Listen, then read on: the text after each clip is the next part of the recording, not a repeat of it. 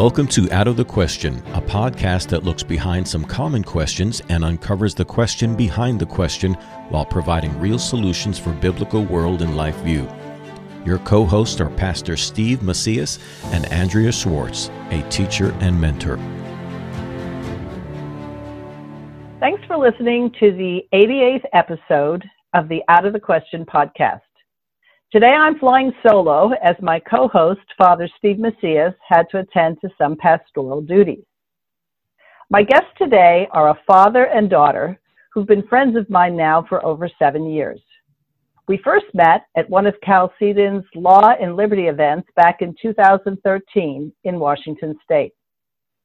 Chris Zimmerman, the dad, is a Chalcedon underwriter and the father of 4. He is an avid student of R.J. Rushdoony and co-leads Chalcedon's weekly men's online roundtable Bible study. His daughter, Savannah, along with her mother and older sister, graduated from my online Institutes of Biblical Law class through the Chalcedon Teacher Training Institute. The Zimmermans are a homeschooling family, and Savannah successfully completed her homeschooling years, fulfilling her parents' requirement that she write a series of position papers reflecting her understanding of what God's Word says on a variety of topics. Both Chris and Savannah, now residents of Nevada, have made their local and statewide news recently, standing up for their constitutional and God-given rights. The question I hope we'll address successfully today is this: what does it take to challenge the status quo? Welcome to you both. Thank you very much, Andrea. Thank you. So, Chris, I'll give you an opportunity to share what I referenced above, providing the context and serving as an introduction for Savannah to discuss her recent foray into challenging the status quo.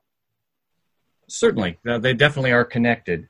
So back in September of 2019, my wife and I were making a trip to the local library, which we frequent quite often as homeschoolers.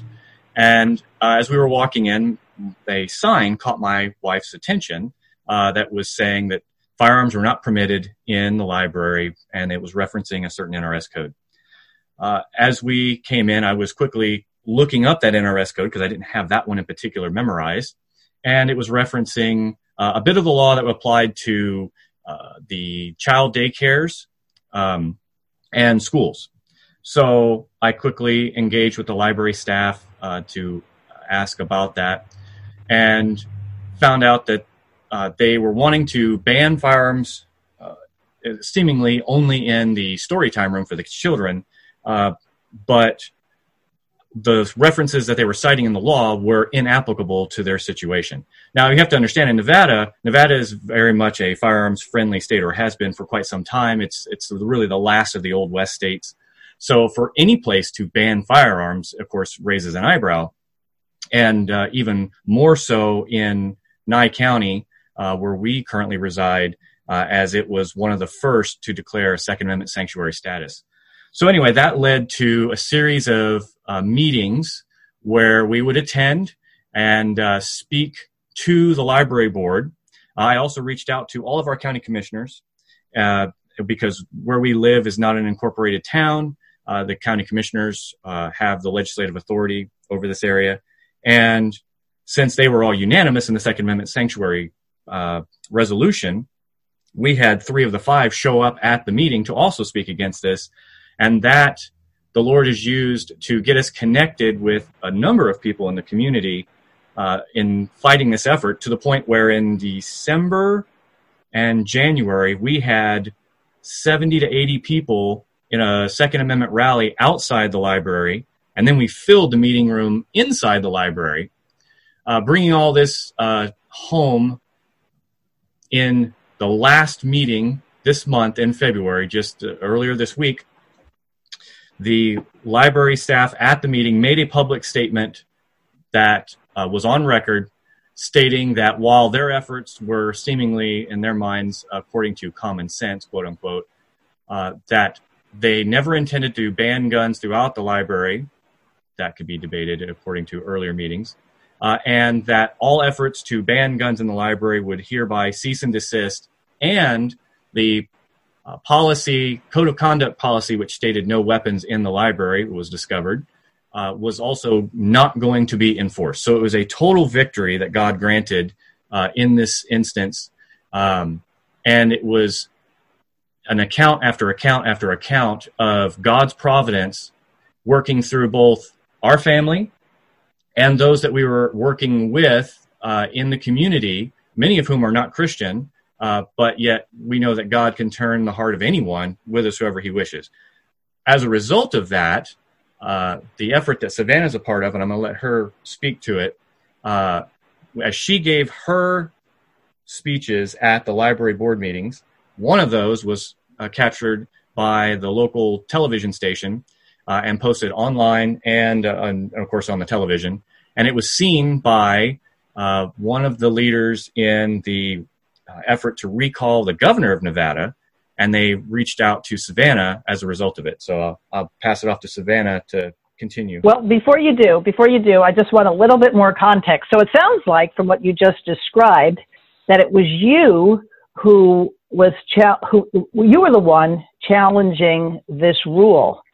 But didn't Savannah, because she was accompanying your other younger daughter to the library, enter into this in a very, very direct way? Yes, you're absolutely right. So our family, the library has been putting on for quite some time a story time hour where they bring, I think it's up to 3-year-olds, toddlers to 3-year-olds into a room, and they read stories and they play little games and whatnot. It's just a fun little time for them.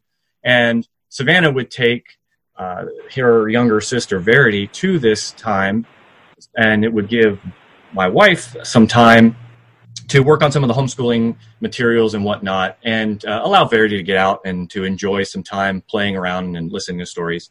She loves that time. Well, Savannah is almost 19 years old now, and she is not allowed per state law to go carry concealed. You have to be 21 in the state of Nevada, and so she has to lean upon the fact that Nevada is an open carry state, and she openly carries her firearm all over town, as do I as well. And banning the firearm. Okay, let me stop you. Let's go to Savannah now. So Savannah, you're an open carry girl. I imagine that gives you lots of interesting looks. It does at times, but due to the dynamic of where we live, people are actually more open to it. I get more compliments for open carrying and protecting myself than I do negative statements. But yes, I do open carry wherever I go, including at home, and you'll find me. Okay, so explain that a little bit. So open carry means that it's obvious. You've got a holster, if you've got something that actually shows that you're carrying a firearm.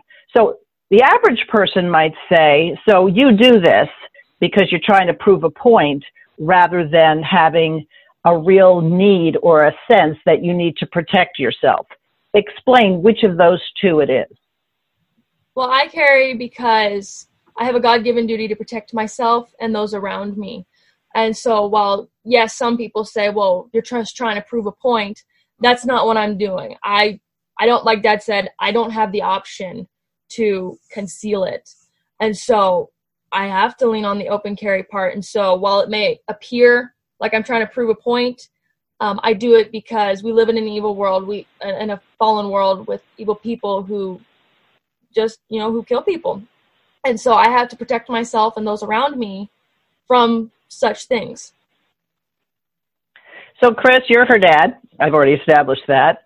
How do you make sure that as a member of your family, who she just said open carries even at home, how did you make sure she wasn't going to be more of a danger to herself or someone else than an asset? Oh, that's a tremendous question. So from her earliest years that she can, I guess about 9 years old when you started firing, but you knew about firearms before that. Mm-hmm. And with all of our children, we have taught them firearm safety. At the very smaller years, they are taught they are never to touch. That is not an option. And in the youngest years as well, taught them to tell an adult if they see one, if they're somewhere else and we don't happen to be standing right there. But they're not afraid of them. They're aware of what they are. They're aware that mommy and daddy and their sisters and so forth carry them to protect themselves and protect them. So as they get older, then we then, under heavy supervision, start taking them out and exposing them to firearm safety in an operational perspective.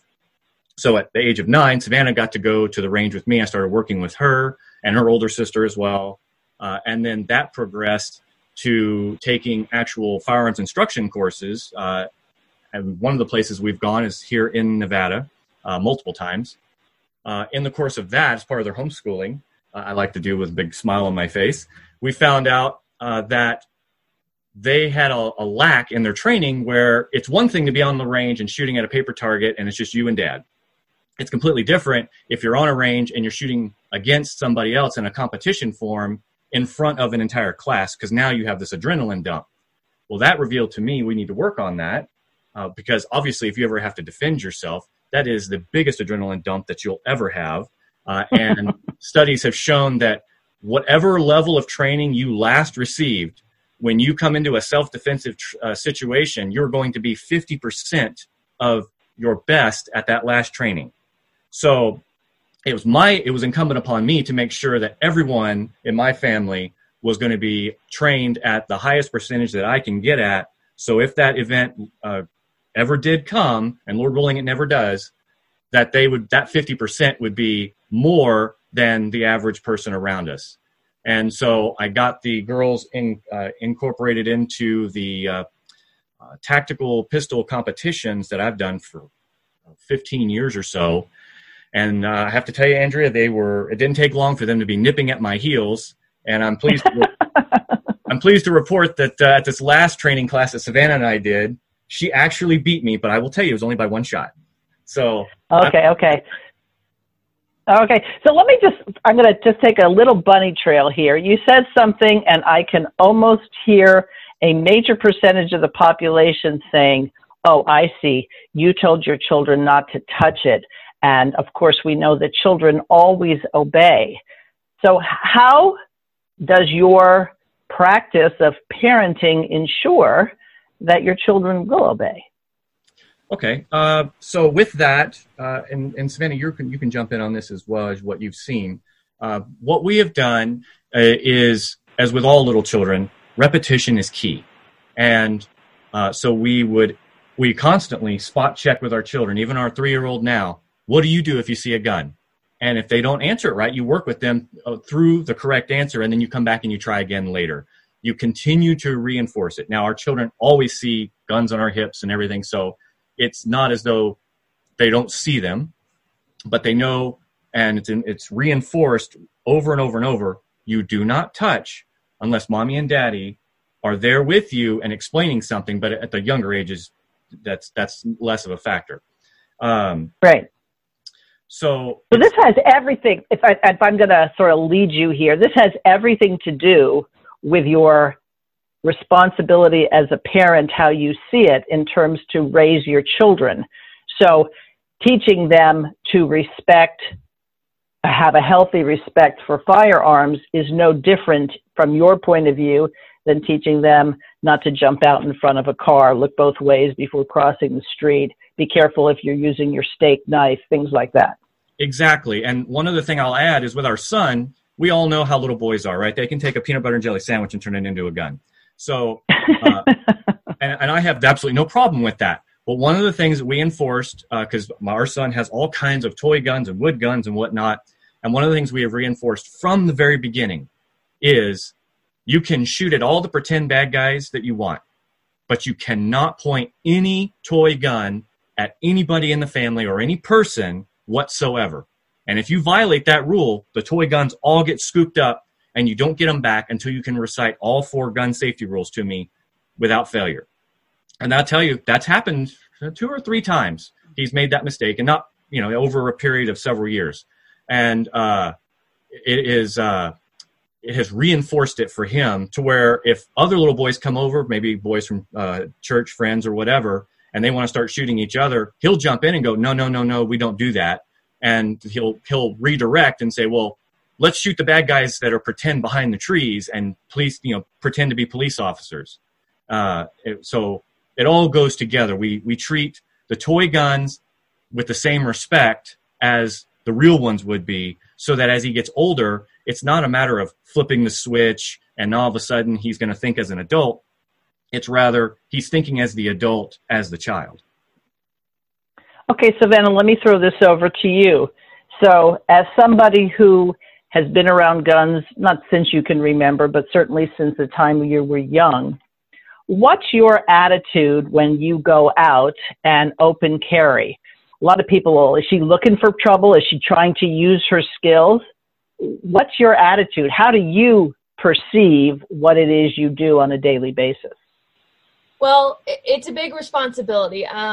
I've been carrying for almost a year now, and that first day that I holstered up and I walked out that front door, there was this weight that I felt like I carried. I knew more than just the weight that was on my belt. It was the weight of a responsibility of knowing that every shot that comes out of this gun is a liability, and that I only pull this out if I have to. If I do not have to, then I won't pull it out.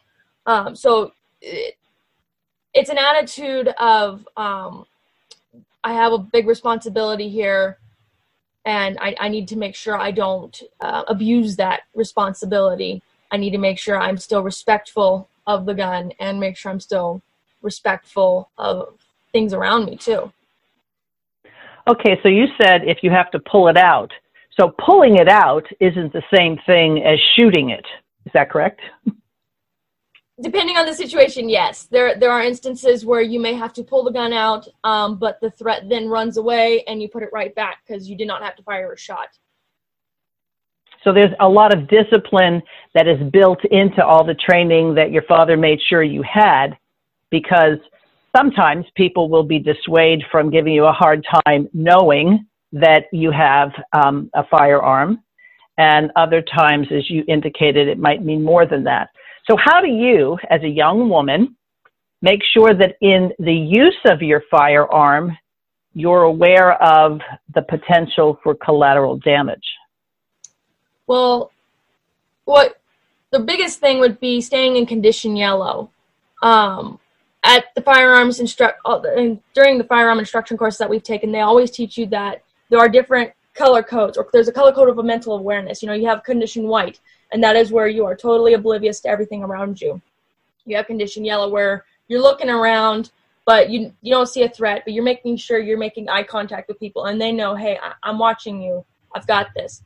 Then you have condition orange, and that's you have identified someone that looks as a potential threat, but they haven't shown any indications that they're going to start something right then and there. That then can progress into condition red, which is they are now pulling a gun out or a knife, making threats. So after that, if that continues on, you then hit condition black, and that is the actual fight where they have turned on you, or they are holding a hostage or something, and they're saying, I'm going to kill you, and you have to then present your weapon and deliver your controlled pair or deliver a headshot or something. So as a young lady, I have to make sure I am staying in condition yellow. I have to make sure I'm watching those around me and making sure that I am making eye contact with those that look like they're a little shady, that they're presenting that body language of they're nervous, they're not making eye contact with anybody, they're looking around really strangely. So yeah, that's pretty much. Am I correct in saying that if you're carrying your firearm with you and you're in public, you're pretty much always in condition yellow? Yes, I'd leave my phone in my purse as much as possible, so I don't have to get in that condition one, because that is a great position to be in for a bad guy. Because if he saw me on my phone, I'm not watching for anybody around me. So I do make sure I'm in condition yellow when I'm out and about. And how do you ensure, or at least try to ensure, that someone who notices that you have a firearm, since you have to open carry, that they don't try to take your firearm? That's a great question. There's several things that you do, or I do. First one's a holster. You make sure you got a good enough holster that has retention so that the gun can't be pulled out, or it can only be pulled out one direction. For example, my holster that I have, my gun is only coming out one way, and that's if I pull it out. No one behind me can pull it out. Another thing is, like I said, staying in condition yellow. If somebody is right behind you and you don't know that, or they're reaching for your gun and you don't know that, you're obviously not in the right condition that you need to be in. Like in busy crowds, it gets interesting. So that's where I do something where I leave my arm right over my gun, or I'll kind of rest my elbow on it so that if someone does try to get it, they're bumping me first, and I immediately look in that direction. But the biggest one is staying in condition yellow and making sure you know who's around you, because the average person can run 21 feet in about 1.5 seconds. So you got to kind of keep that range around of, okay, who's behind me? Who's right behind me in the checkout line at Walmart? Or what are they doing? Are they digging in their pockets of a hoodie? Do they have their hood on and it's 100 degrees out? So those kinds of things. I once heard the expression that says an armed society is a polite society.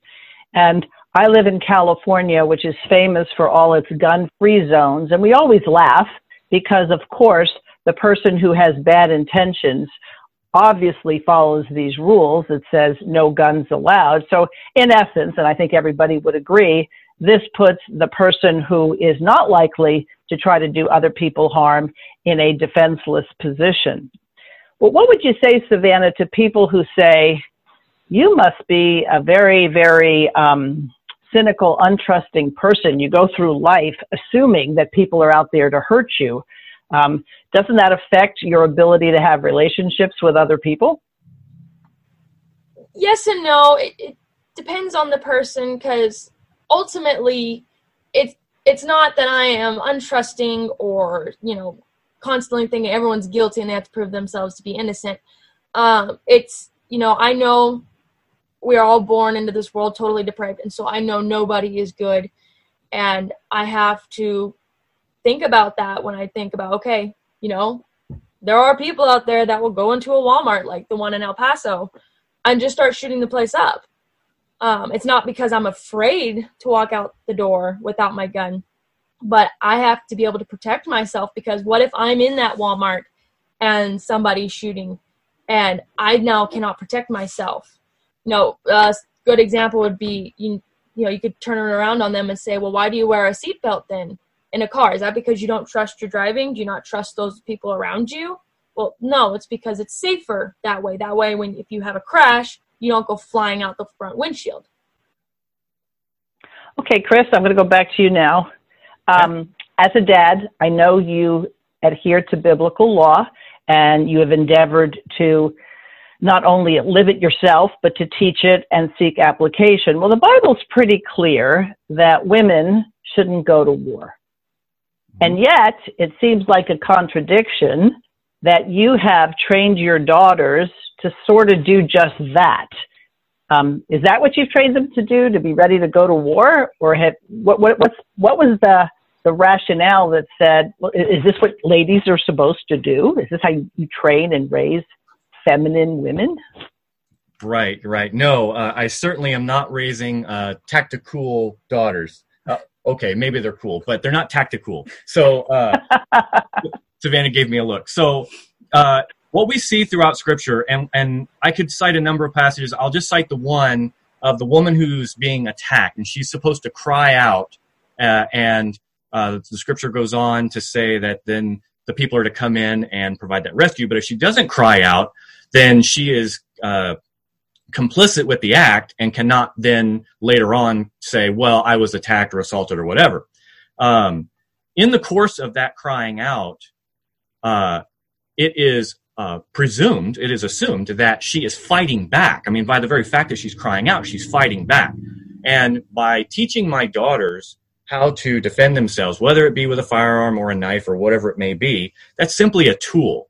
The firearm just happens to be the most effective tool that we have in our within our reach at this point, to resist and to fight back against that attack.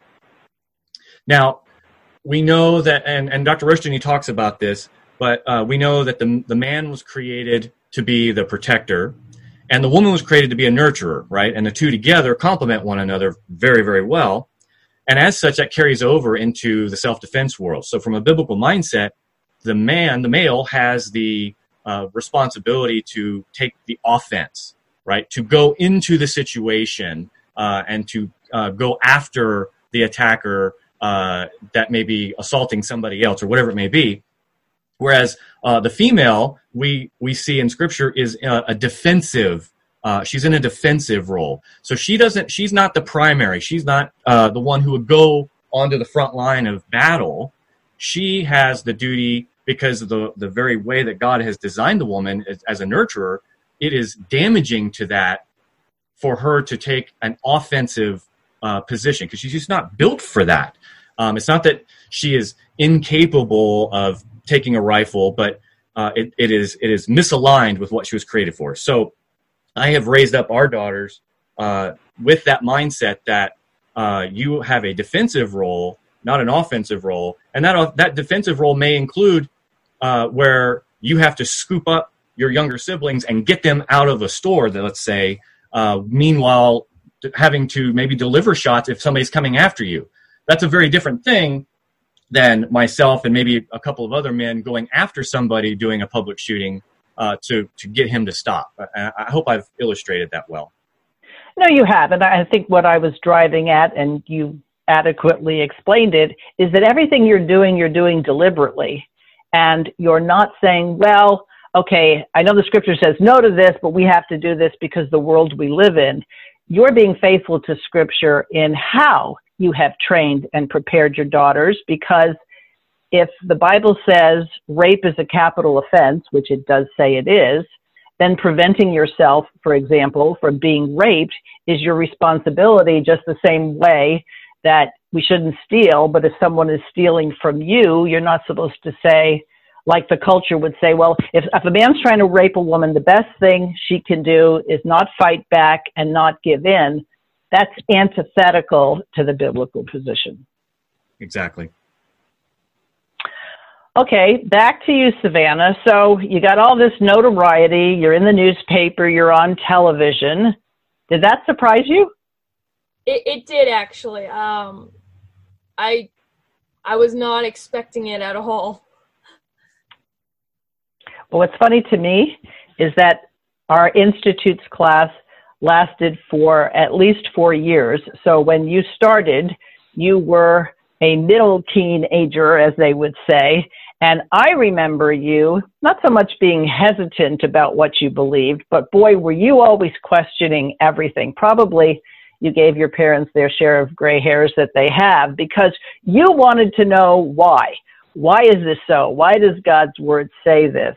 So how did doing those position papers and having to have discussions with your father and your mother help you come to your position as to how you viewed the things that were important and the things that were not? Well, it gave me appreciation for them teaching me and explaining things, because it got tough at times. And like you said, I probably did give him a good share of gray hairs because of it. But I also saw the benefit of doing these papers, because I'm not very good at writing, like writing a speech or writing a position paper. And so doing those papers, I think I had 25 of them I wrote. The more I did it, the easier it got. And while it still is challenging, the benefit came of when I had to write my speeches for the library. But also it taught me that, I'm not just doing things because, we say, or, my parents say, or somebody says so, but because God says so. Right. And I believe as a parent, that's where you want your children to be. You appreciate the fact that they might credit you with the viewpoints and where they first learned them, but you have to own them yourself, especially as you move about the adult world. Mm-hmm. And it really formed an opportunity for us to work with both of our daughters, and we'll do it with our youngers as well, to sharpen them, because Savannah would write a position paper up and make a statement in there that was either not supported, or I knew she didn't know where that came from, perhaps. And I would challenge her on it and say, well, what about this? Or you said this, well, how would you take that and apply it to this situation? You need to be able to address this in your position paper. And we would go back and forth quite a bit, but it sharpened her, because nobody's born into this world being able to just articulate their positions without fault. It takes practice to be able to do that. And the fruit of that, of course, was the speeches that she gave at the library. So just to be clear, and for people who are raising children in a homeschool setting, you didn't require that she agree with you on every point. You required that she could substantiate any point of view she had from Scripture. Correct. All right. I know at times, Savannah, it must not always have seemed that way, but knowing how your dad loves apologetics, I'm sure you got a workout. That is true.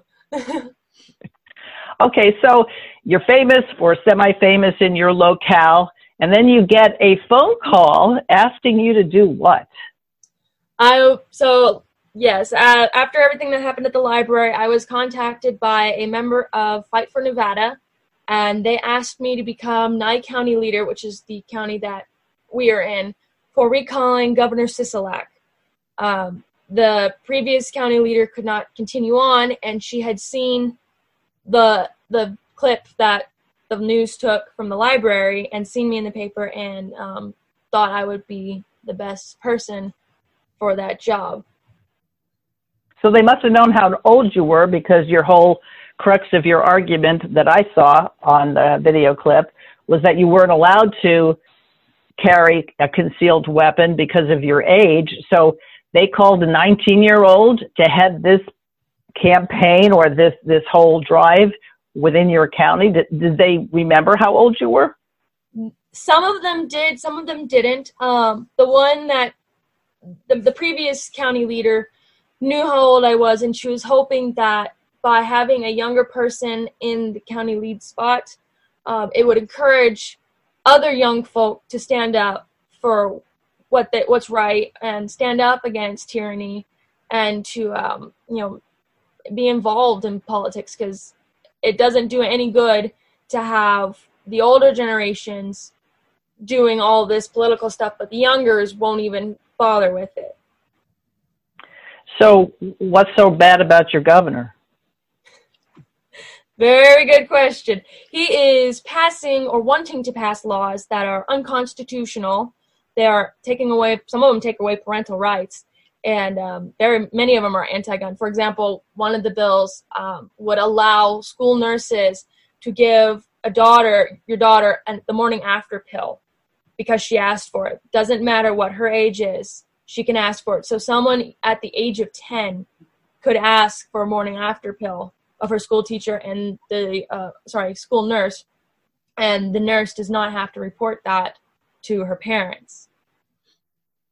So you're not just focused on Second Amendment issues.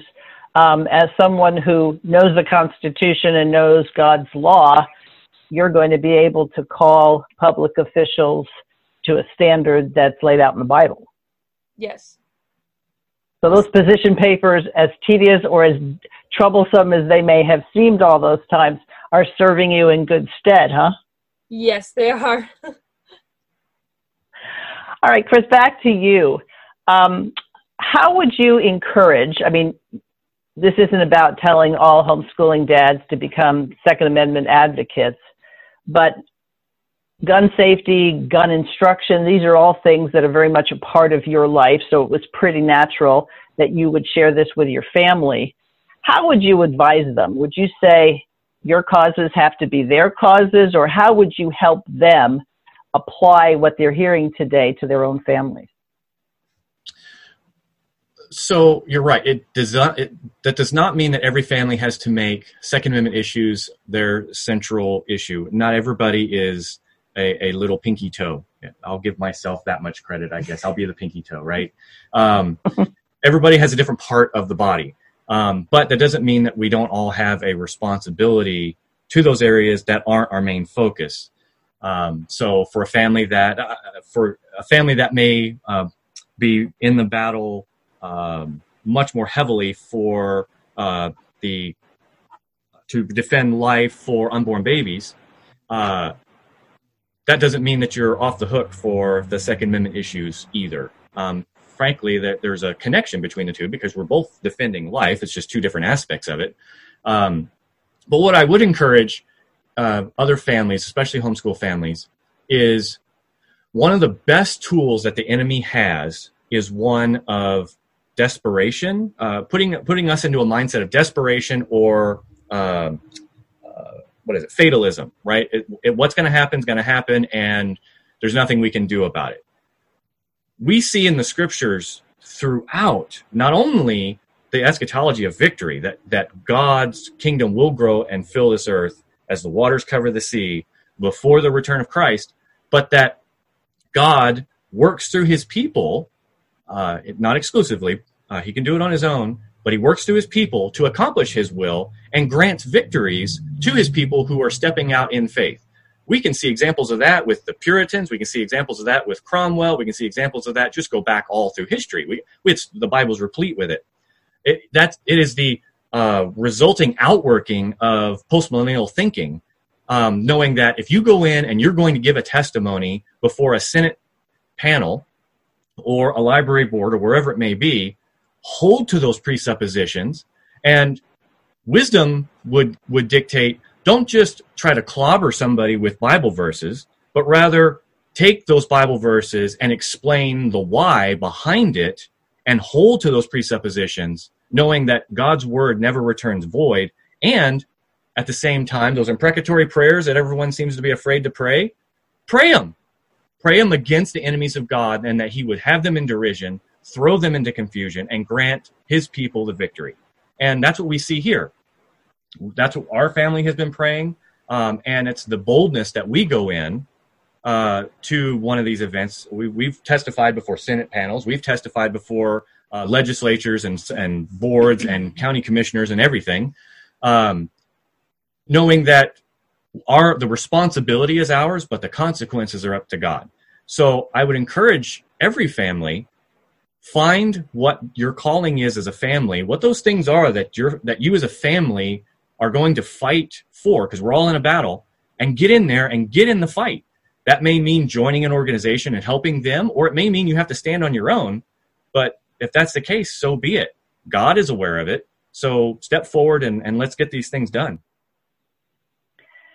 Well, I say amen to that. And I would add that a lot of criticism that comes out towards homeschooling families is that you're retreatist, you're trying to protect your children from the real world. Well, your family is a testimony to the fact that the real world, the world of Jesus Christ and his law and the scriptures, is what you're working to have shine in your community. So I imagine, and maybe it's already happened, that there are ample opportunities when people want to know, Mr. Zimmerman, how is it that your 19-year-old daughter is so articulate and she's able to substantiate her positions and why, that it gives you plenty of opportunity to share your faith, to share that homeschooling is anything other than a hide-in-the-cave mentality. Yes, that's already happened, even with my 8-year-old son, because he also gave speeches at these events, and people were amazed at how articulate he was and the fact that he was not afraid to get up in front of a group of, in this case, 80 people that he had no idea who was in the room, and speak his mind. And he worked on the speeches, did 99% of it except for some grammar and punctuation that we helped him with, and then delivered these speeches. And I have people at my office who have interacted with him and are now approaching me asking about homeschooling on their own. Yeah. It goes back to the idea that we're supposed to let our light shine. I would say in the case for both of you and then the rest of your family, you're not living your life so that others are impressed. You're living your life to be faithful, and as a result of that, others take notice. Exactly. So Savannah, how would you encourage some homeschooling students who might feel like, oh, is this ever going to end? I don't know that I can take this anymore. How would you encourage them, being on the other side of homeschooling, discussing why they should hang in there with the course of study their parents have provided? And let me interrupt one question, real quick before you answer that, Savannah. I want to just remind you of physics. Yes. I remember physics. Remember that conversation? Go ahead. Well, I would encourage them that, yes, I know it's tough. Yes, I know it seems like it's a never-ending road. You're never going to get there. It doesn't seem like, what on earth does algebra have to do with the real life? But just to keep on going, I know it's tough now, but you'll see the benefits in the end. When I graduated, I thought, oh, I'm going to have all this time in the world to do everything I want. Yeah, that didn't end up working out. But now I'm, doing things that I never thought I would do. But had I not stuck through with school and stuck through with my presentation papers, I wouldn't be in the position I am now. So yeah, it would just be, I know it's tough. Pray for strength and keep on chugging along. You've got this. Okay. Now you've got me curious. What about physics?